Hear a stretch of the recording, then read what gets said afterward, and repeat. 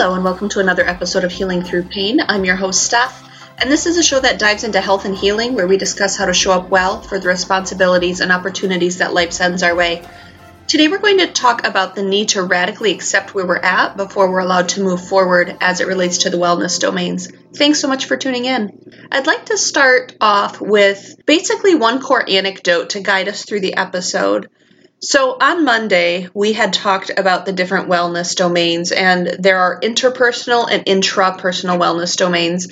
And one of the interpersonal ones, and interpersonal means we're going to intersect with other people. By and large, one of the interpersonal ones that many people seek out counseling services for is the intersection of relationship and finances. That can be such a sticky issue for couples. That's for people who are going into coupling, for people who have kind of been recently coupled and they're trying to figure out how to navigate financial mismatch, and even some who have been together for years and years and are still struggling to get on the same page with finances. So this is an interesting area because finances can cause such a ripple effect through many different pieces of domain wellness. So if I'm in a financial cul-de-sac, there's going to be an emotional strain on me. There's also going to be stress, which often is going to have some sort of physical manifestations. So whether it's loss of sleep or dysregulated sleep, whether it's heightened anxiety, whatever that looks like, often we're going to have some physical expression of stress. Finances also can become a sticking point for people's vocation. So one example is I know many teachers who feel that they are somewhat underpaid and they're emotionally pouring into their jobs, and the fact that they feel undercompensated really takes away from some of the job satisfaction that they have. So finances can also have some sort of implication as it relates to our vocational wellness. Finances are going to allow us to engage in certain types of recreation, and the lack of finances is going to stymie certain types of recreation. That's just basic logistics. So when clients want to come in and talk about finances, I'm acutely aware of the ripple effect that damaged finances has on domain wellness. I'm also acutely aware of the rippled benefits that come with addressing financial struggle. So I had a client come in this last week, and one of the first questions I ask is, what would you like to make sure we focus on tonight?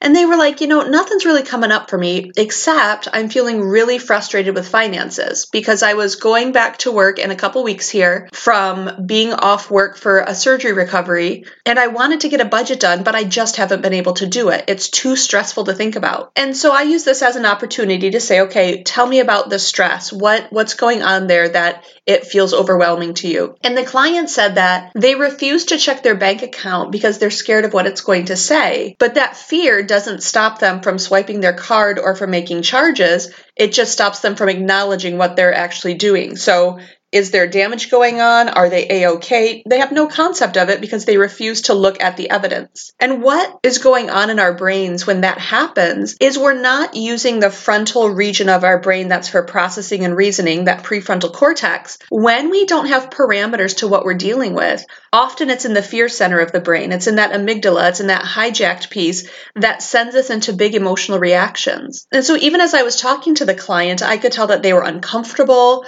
Their eyes were darting around. They really just kind of looked off kilter and upset. And so I asked permission if we could spend some time in session at least organizing a piece of their finances. So maybe it was a launching point for them going into the week to start grappling with a budget. And they were very on board with this. And I did premise it by saying, I wonder if when we get your finances a little bit more squared away, if you will actually experience not only physiological relief, some anxiety relief, some relational relief.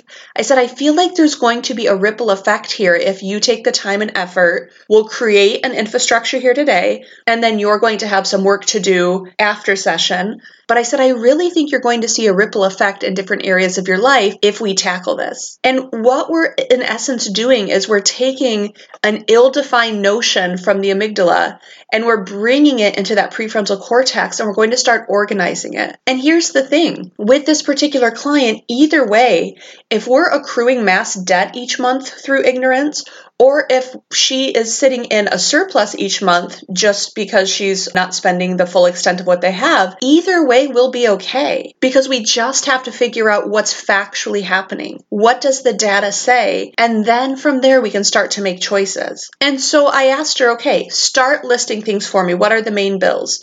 And so we went through many different transactions that takes place in her month. And then I said, talk to me about the inputs. And so we wrote up what it looks like financially for the incomes that she and her husband brings in. And the cool thing is, after we put pen to paper, she's in a context where there was so much wiggle room to scale back in some things, to reappropriate funds in certain directions, and to really experience not only less distress, but if she's willing to budget and if she's willing to pay herself appropriately, and if she's willing to stick to a few best practices, we took a really scary situation and we made it tangible, achievable, and actually pretty simplistic for her to engage. And there was plenty of money to work with there. Now, that's her story. That's not necessarily everyone else's story. But let's say it was a big significant deficit. At least then we know. And then we can start tweaking. And then we can pull things back, or we can look at where are there more inputs needed and what would that look like. But not knowing is just not a solution. I mean, it is a solution. It's just not one that we can call healthy. Ignorance is bliss. It's not really a thing if you're trying to be an adult. It just doesn't happen well.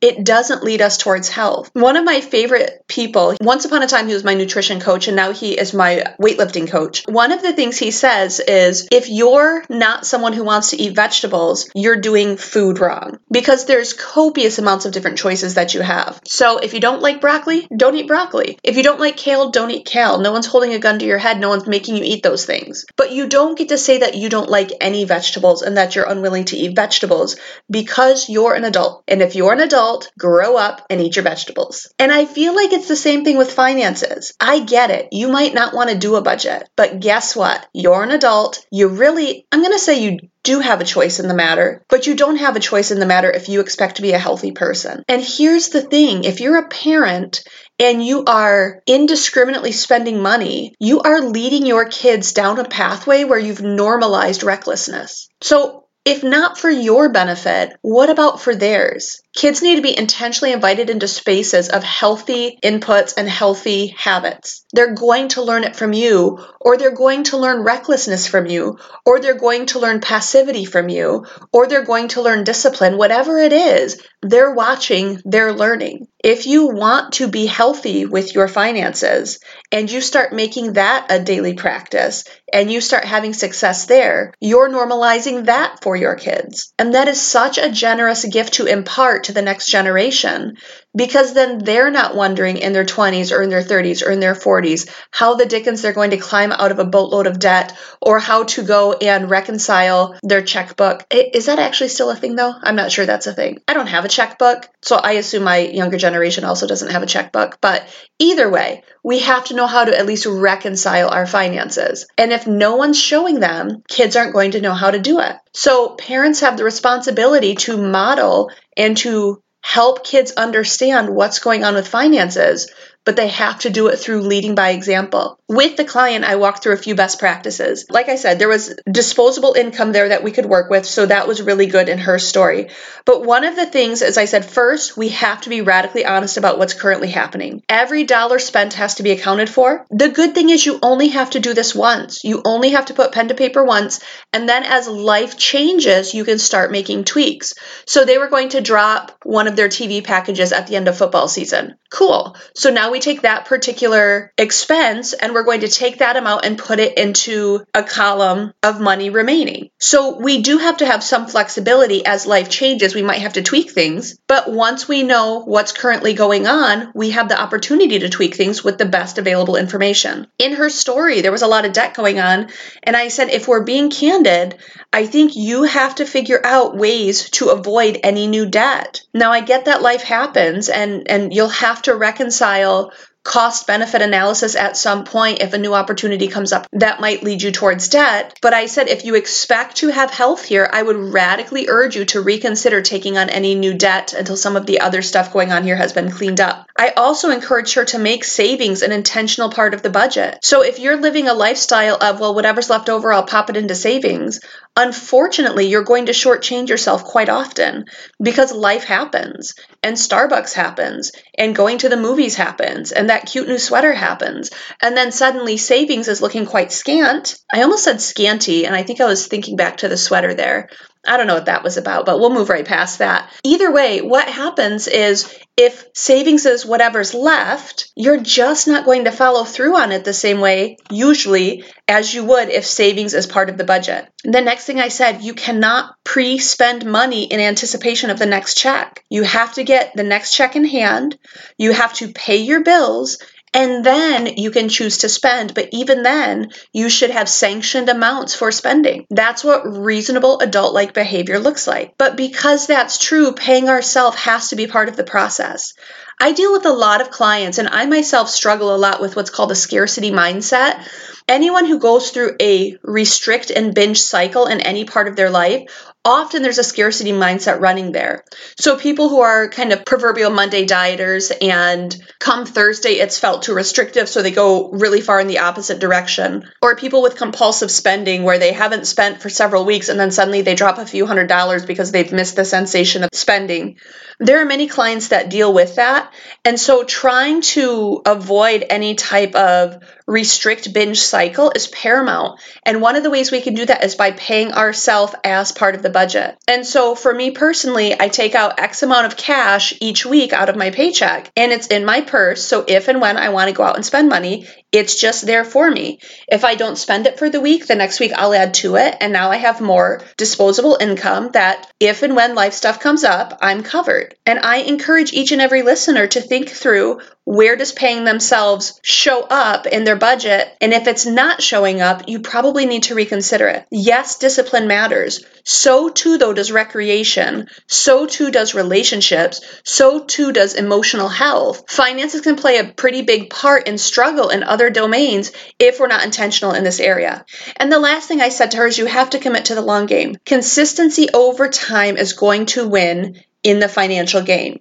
Now, consistency over time in any life domain is imperative, but financially, it has to be about the long game. So those are the best practices I wanted to give her. Goal 1 was to take it out of her crisis center and put it into her prefrontal cortex and help her come up with sound understanding of what's going on in her life and accept where she's at. And from there, we can start to make choices. It has to start with acceptance of where we're at. That goes for any particular health domain, and I think finances is one of those great spaces to land in.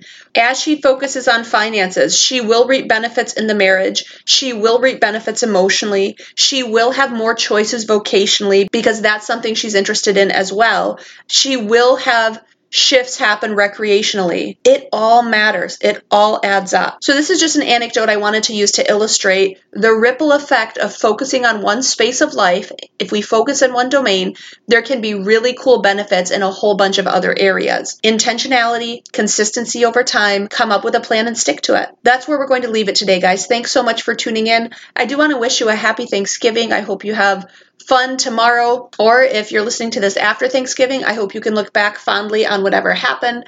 Thanks so much for taking time to spend here. I appreciate it, and I look forward to seeing you guys again next week. Have a good rest of your day.